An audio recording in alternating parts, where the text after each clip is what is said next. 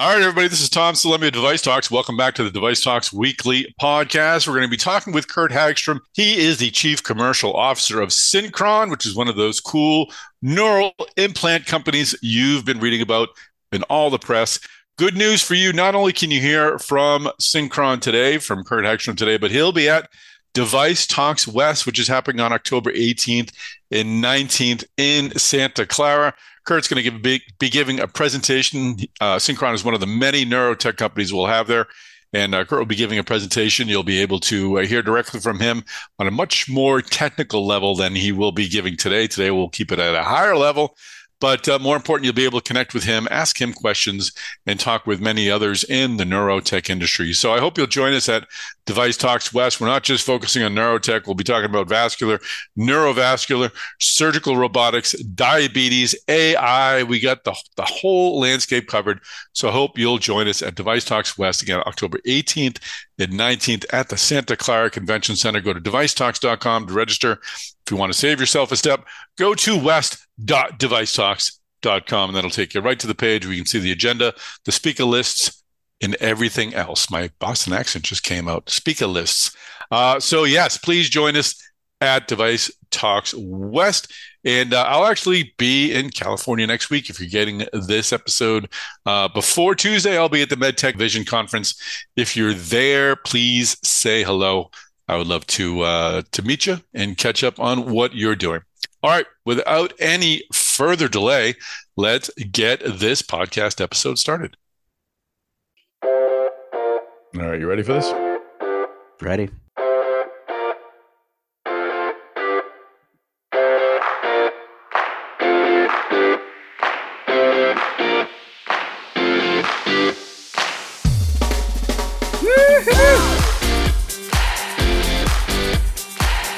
Chris Newmarker, how are you, sir? Doing well, Tom. Doing well. I see you in the fancy new home office there. Moving on up there. It's more like got the family moved into a new home this summer. Like with grown kids. That little 50s Rambler we had in St. Louis Park wasn't doing it for us anymore. So kids keep growing. All right. Well, we're going to hit upon the news of the week. Not good news, unfortunately. But it's a story that you're continuing to cover. This is involving Philips' partial settlement of some of the actions associated to their CPAP machine. So, Chris, let's just focus on a few things. What's the news of the week? What happened this week? Exactly. This is our Newmarker's news maker of the week. I guess we'll keep on going with this, but unfortunately, it's not a cheery one at all. But what we had this week was Philips announcing that they'd reached a class action lawsuit settlement over their massive recall involving CPAPs and other respiratory devices that have potential sound abatement foam degradation. There's the potential that the foam could get into device airways. They reached a settlement, still subject to court approval in the U.S. District Court in Western Pennsylvania, in multi-district litigation, and it's for at least $479 million. But this is a partial settlement. What does this cover? All right. Exactly. I mean, this is not the end. Yeah. I mean, this is maybe, knock on wood, hopefully the beginning of the end. But I mean, this is covering, lawsuits over economic loss. This is basically you had to go get a new CPAP, get it refurbished, whatever, and you had to, spend money to do this, and this, and or you were like someone helping finance this, and they're covering that loss, and that's for at least $479 million. And then, what's left is, we got all kinds of, lawsuits, claiming, injury, medical bills, whatnot, and that doesn't even involve, the ongoing consent decree talks that Philips has with the U.S. Department of Justice. So more to come, and we'll keep on covering this over on Mass Device. And once again, we should say Philips is not admitting to any wrongdoing as part of the settlement. So this, as you said, the story will continue to unfold as more suits and settlements come down the pike. Yeah, exactly. And it certainly is, one of the most significant recalls that we've seen in the industry, and in the past decade or so. I mean, just for perspective, I mean, these are like millions of devices that have been recalled, and FDA's reporting system for medical device problems, at this point has more than 100,000 reports in, that are claiming problems. 385 of those reports, mention deaths, and to be fair, that system's very passive. These are just reports coming in, but yes, it's a serious recall. It's pulled Philips out of the respiratory devices, market, for more than 2 years at this point. And to his credit, Philips CEO Roy Jacobs, when he took over there, got promoted up and took over last year, pretty quickly was, saying that, like, overall, I mean, not admitting wrongdoing, but just overall just saying that, they were, the company is like deeply sorry about the recall. And as you've noted in the wrap-up article, you have and we'll have the link in the show notes. There was 10 years of very little news, if no news. The product came out in 2011. Everything was fine until 2021. And then reports and complaints started to come in after that. And that's when things started to unfold. Exactly. So it'll be interesting to see how, as this is delved into, if there's some instance of whether it was just a decade-long degrading of this foam, or whether it was a new type of foam or a new type of I don't know if this has been discussed at all, but it's just interesting that there was nothing for 10 years and then suddenly all of this. But as we're seeing more medical devices kind of come into being used in the home, it'll be interesting to see how this is watched by medical device manufacturers to ensure that they're, I guess, monitoring their systems more closely, tracking their performance, ensuring that they're holding together as they should. Because as more devices are used at home, it's going to be it doesn't obviously absolve these companies of any sort of responsibility just because it's in someone's house for 5 or 10 years. Yeah, I mean, just the fact that it's in a health, that's not a healthcare system means that you just don't have those health providers right there to act upon the recall, and so yeah, I think it's changing the dynamic of how medical device companies need to respond to safety problems. All right, and just to compare and contrast, I know you put together a list of some of the other major medical device settlements that have occurred and that are finalized. Again, this one is different than that, but what are some of the top 3 or 4 that again, this isn't an exhaustive list, but I'm sure you'll be working on an exhaustive list because it's an interesting topic. But what are some of the other larger settlements in medical devices? Again, saying that this is not the end of this story. This is right, not exactly. the final story. But probably. Yeah, when you see something like 479 million, I mean, I just did some quick research through Mass Device Archives. Like, what are some of the big major payouts that we've seen in settlements, and over the past decade, and I mean, you saw that Bayer, in 2020, settled 90% of the claims related to its Essure, birth control device for $1.6 billion. You had, J&J in 2013, settling a good chunk of their metal hip implant lawsuits for $2.5 billion.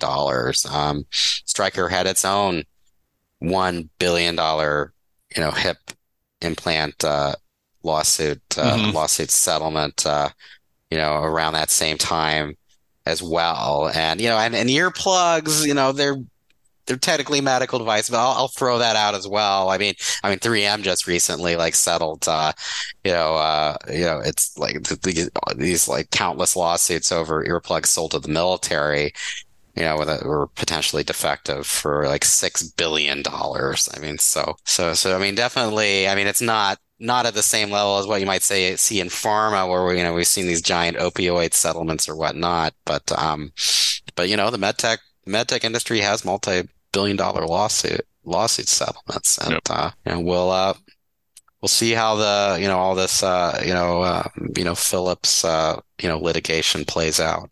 Well, you'll continue to track this story. I'll continue to take the credit for it. No, I'm just kidding. I would never There you take. go. There you go. Oh, come on. But It's fine. It's folks fine. can But folks can find the I mean, coverage at Mass Device. We'll have a link to the exhaustive yeah. overview you did, which you released, I think, in August of this year. Exactly. Yeah. Yeah. I mean, we no, not in August. We actually did this a few months before, but yes, if you really, I mean really just to get the whole blow by blow over, how this unfolded.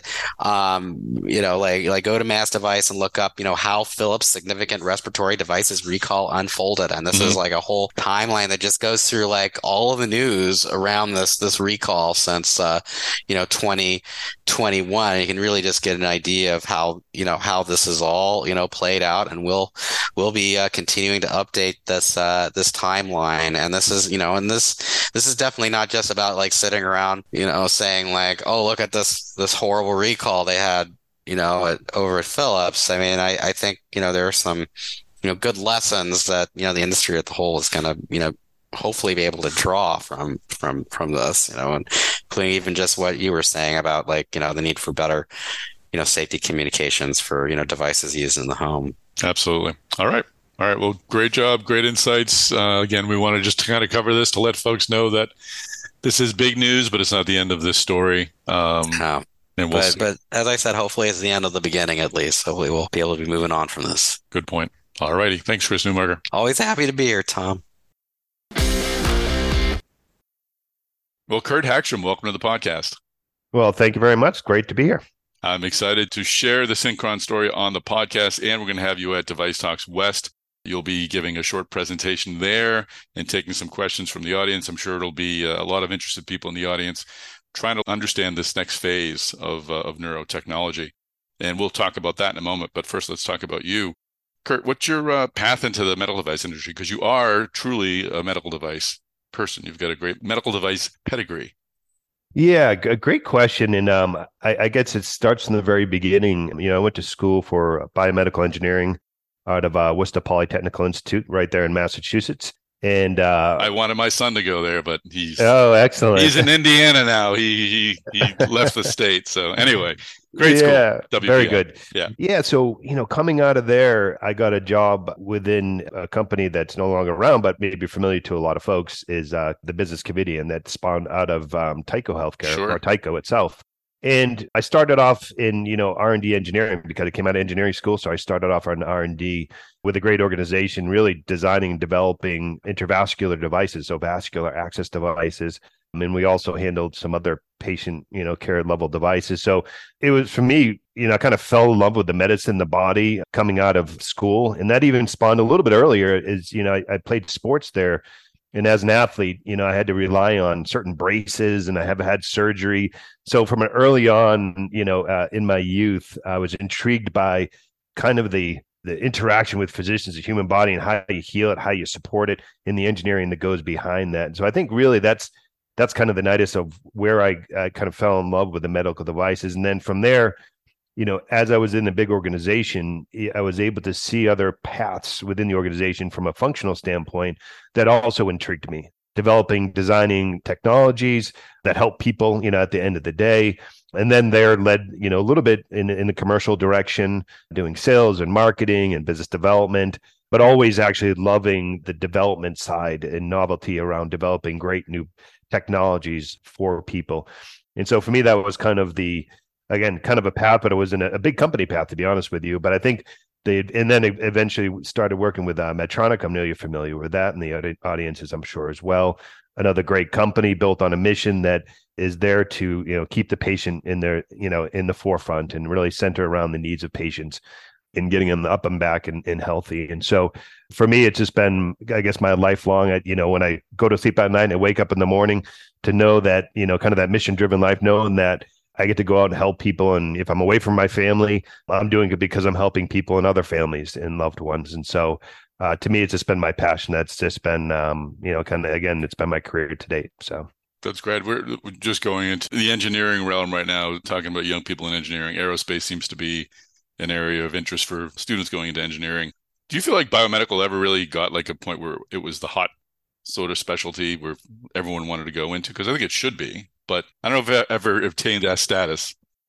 God, it's funny you say that. I actually think so. When I did the biomedical engineering, we were the first class undergraduate at WPI, and now it's one of the thriving undergraduate programs there. Good point. And so I actually think that the biomedical sciences and engineering has I wouldn't say it's plateaued by any means. And I actually think that it's still growing, it does probably compete with the aerospaces and other kind of novel engineering fields, but I do see it, even the biomedical getting even more specialized, such as neuro, right? Yep. Neurotech and stuff. So I actually think I think we have a healthy pipeline of folks that are interested in these type technologies. And that comes from, we had a great group of interns this year and a long line out the door, as you can imagine, to come work for us. And so I get excited about, I think, what is still exciting field and maybe even yet to hit its peak, to be honest with you. Yeah, I think that's a great point, especially with technologies like the ones Synchron's putting together. I think you're starting to get into popular culture a bit more and tell an even broader story. So you went from Covidien/Medtronic to Cardinal Health, where you were vice president of marketing for 3 years. Talk about that transition a bit from, I guess you were doing marketing for neurovascular at Medtronic, so you kind of already made that transition to marketing. So talk about the transition to marketing, but then the decision to leave Medtronic to go to Cardinal Health. And that's a great point, is that I did do marketing and it was developing novel technologies and brought those technologies globally, when I was working with Medtronic and the neurovascular group there. And for me, going to Cardinal Health and really the Cordis business within Cardinal Health. So it wasn't necessarily what maybe people think of Cardinal and the supply side of it. The Cordis business they acquired from Johnson & Johnson. And then that's has a rich history in the cardiovascular space and really kind of invented interventional cardiology. And so for me, it was similar from a interventional standpoint, but it also allowed me to kind of manage the P&L, manage the overarching bigger strategy for the organization, for that U.S. business. So for me, it was really starting to manage at scale in a business and really try to revitalize that Cordis business within Cardinal. And then eventually it kind of spun off in private equity, but the Cordis business. But I think that for me, it was, again, trying to work at strategy at a much higher level. We had already got to number one within the neurovascular. And so it was really trying to revitalize a business and kind of, again, put another challenge in front of me. So how did your engineering background and skill set sort of transition or serve you well in marketing? And do you give that advice to engineers to get into marketing or some other field within medical devices? Because I think it's great to be dealing directly with customers and understanding what they need. It probably makes you a better engineer, I would imagine. Yeah, when you think about our customer base as medtech, in the medtech arena, our physicians are engineers of the body. Our technologies are very high technologies and complex, and the body's complex. So when you look at the nuggets that you get to market, if you can really understand the technology and then really extract from the users or the physicians, the surgeons, how they use this technology and apply the technology. For me, that's actually what makes the best commercial folks. And a lot of times I talk to engineers about this path. And a lot of times I even hire engineers to come into marketing to apply that type of same creativity and thought and scientific approach to the marketing side of it. And so that's something that I've advocated, my whole career around, engineers that maybe see beyond the lab or the technical piece of, it's really a language that they learn. So once you understand the language of engineering, then you can apply it to whether it's marketing, business development, quality, all these things really come to fruition. But I think we work in an environment that's, in med device that is extremely technical, and understanding that language is a huge advantage. Is marketing in medical devices sort of get its due from other departments? Is it seen as just sort of, it does just promote what others have done, but it's an important function in marketing. It really is to really tell the story of a device. You can develop the best device, but you're not able to explain effectively what it does. It's not going to go as far as it could. Yeah, you're absolutely right. And I think folks that maybe haven't lived through kind of med device or product management kind of look at marketing as, again, advertisement and things like that. Yep. And yes, of course, that's a portion of it.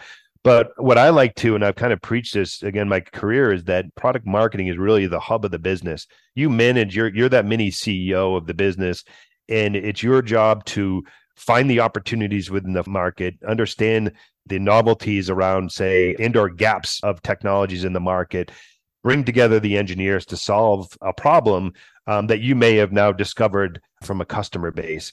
And so it's really pulling the different functions within the business, come together, find a solution, and then realize that opportunity through the commercial phase of product development. And so I think it's really important, and I think it's kind of misinterpreted sometimes what marketing actually does in the business. Oh, it's great points.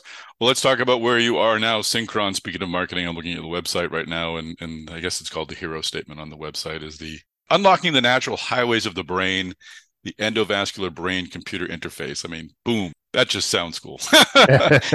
How'd you come to know of Synchron, know of the opportunity, and what finally led you to make that transition to a smaller startup? Yeah, good questions. And so I knew Dr. Tom Oxley from my travels abroad in Australia and in New Zealand. So I actually met him back in 2014 or 15, I believe. And he was presenting on some of his early benchtop and animal work. In that meeting, it was a very small neurotech meeting that was there. And I was presenting on one of our innovations that we were launching in that area. And then we ended up having a few of us went out for dinner, and you got to chat with him a little bit more, and I think befriended and saw he had a vision, and I thought it was amazing. And it's like, wow, this is really, really different from what I had seen before, which is a little bit like plumbing. Now this is taking plumbing in a whole new realm, right? To understand how we can interpret and understand the signals of the brain.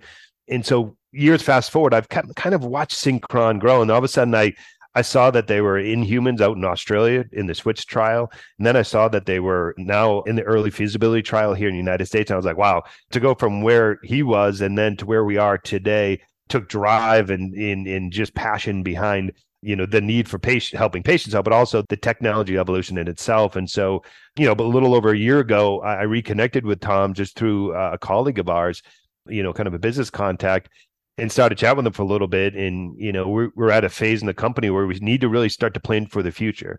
Topics like reimbursement are now kind of on the table, and we have to figure out a strategy there. And so him knowing my background and knowing having from a development standpoint, engineering, I can still help with those aspects of this, but also now thinking commercially, how do we bring a product like this to market? I think we decided to, okay, hey, let's partner up and let's make this happen. And so for me, it was interesting going from, as we talked about, a big company now to a small company. And I kind of course, I had to speak to my wife about this, and say, hey, there's always a risk going to a small company, but this is a very, very unique opportunity. And, we have some great people that are part of the team. I got a chance to meet the leadership, Ricky Banerjee, our VP of engineering, really got along with her. As well as Tom. So I came down and really immediately felt part of the team and knew that this team was going to succeed. And so for me, I told my wife, like, look, I think there's an opportunity of a lifetime. It's on the front edge of innovation, which really brings me back to my core of what I love to do.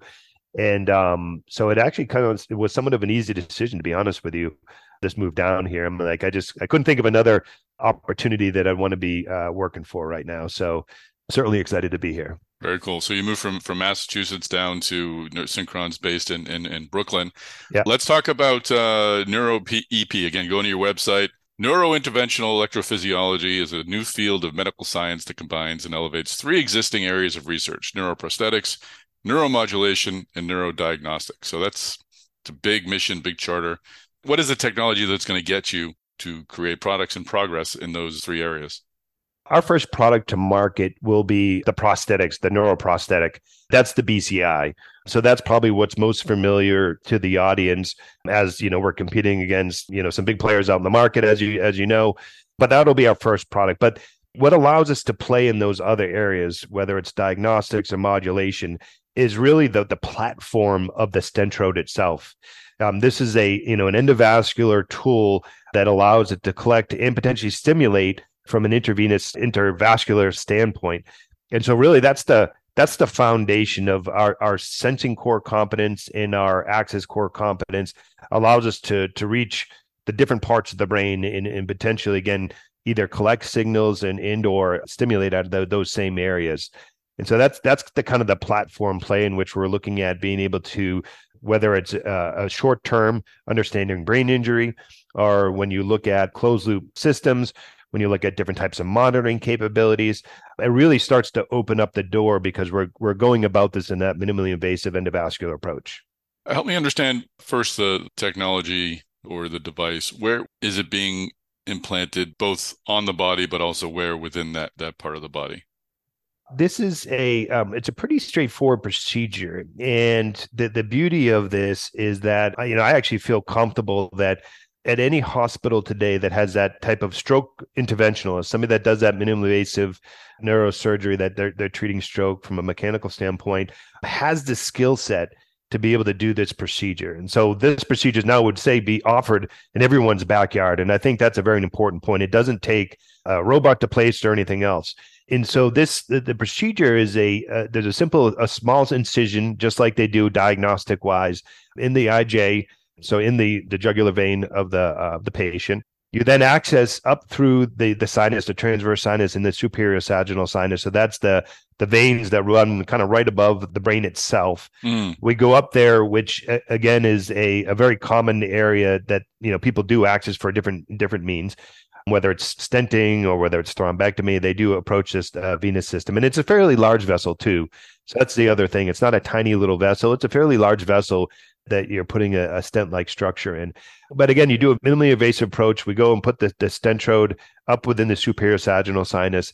Then the lead, comes out of the vein itself, and then we tunnel that lead down into a little pocket where we put the receiving transmitting unit. So much like a pacemaker, there's like 200,000 pacemakers placed in the US a year. It's the same exact procedure, same skill set that occurs. And so very similar to some of the DBS units itself. And so, there's a little bit of tunneling, and then you go down and you place within the pocket that receiving and transmitting unit. And at that point, you seal it up. You alleviate having to kind of drill open the skull to get to the brain. It's a simple way up and a simple placement that is again, very quick, very straightforward, almost like a diagnostics to a point, but you are placing a stent, which is again, familiar to these physicians. So at that point, it's fully implantable. There's nothing there. The patient does go home after the surgery, and then all the activities happen in the house. So there's no need to come back to the lab or anything like that. Everything's done in the comforts of the home in this early work that we're doing. So that's, like I said, it's a fairly straightforward procedure. And like, I can go there in the morning. We could be doing our team can go there in the morning, and we can do some, training, and we could do the case in the afternoon. And these physicians, again, it's the same muscle memory, the same training that they've had since fellowship, that they, same skill set that they learn. And help me understand what is being stimulated. You're stimulating something on the vessel wall itself, correct? Is it nerves? Is it some other tissue, connective tissue? What is being stimulated? So great question. So this first system, the neuroprosthetics, does not stimulate at all. Actually, okay. just records. When you think of that platform play in the future in that EP world, I think there's opportunity to stimulate out of the same system. But today, there is no stimulus. It is purely recording the signals of the motor cortex. And what does that data tell you? When will this be used? What kind of information will you collect? This is a really important question, because oftentimes people think, well, you have a chip in the head, or you have this type of technology, and you can read my mind and read my thoughts. Well, yeah, and so you've been reading my diary, yeah, no, exactly. It's very particular on where we put this device over the motor cortex, and really, it's reading motor intent. And so when you think about, say, moving your hands or wrists or feet, this creates a motor intent signal, which we then translate into an actionable motor output. And that motor output today is the digital environments, which, again, 30 years ago, we would have thought, this is a pretty cool technology, a smartphone, which everybody uses. Now everybody takes it for granted, almost around the world. And so being able to now, people that have motor impairment and no longer have the use of their arms, there's a real need there. There's a real need there to connect to that digital world. So we translate those motor intent signals, restore that kind of functionality of the motor neurons, and then the output is in digital format. And so we're able to, again, control that, whether it's kind of scrolling, clicking, zooming, all these functions that you see in a digital environment, we're able to do with those motor intent signals. Okay. You're Chief Commercial Officer. Help me understand the commercial strategy for this going forward. Who are you going to be able to help, you hope, initially? What does that product look like? How is it sold? Where is it sold? Yeah, so this is of course, an indication itself, right? We're working with the FDA on that. Sure. We're still wrapping up our early feasibility trial. But if you can envision all the etiologies, all the diseases, whether it's ALS, stroke, spinal cord, all the ones that there's the symptom of motor impairment, where again, when you have upper limbs and you can't use your upper limbs to use, again, connect to the digital environment, is where we see kind of the audience or the patient population is those patients. When you look at the rollout of this technology, again, it's a class 3 medical device. There's no quick path, to get to market with an innovation like this. It has to go through, the traditional class 3 medical device route, like we all know from an implantable standpoint. So it's got to go through all the same safety regulations, the performance regulations. So we're going to take that path, partner with the FDA to take this to market. The next will be our hopefully pivotal study that we'll be conducting with the FDA, and it will go through the PMA route. When you look at commercializing an innovation like this, for me, simplicity is key.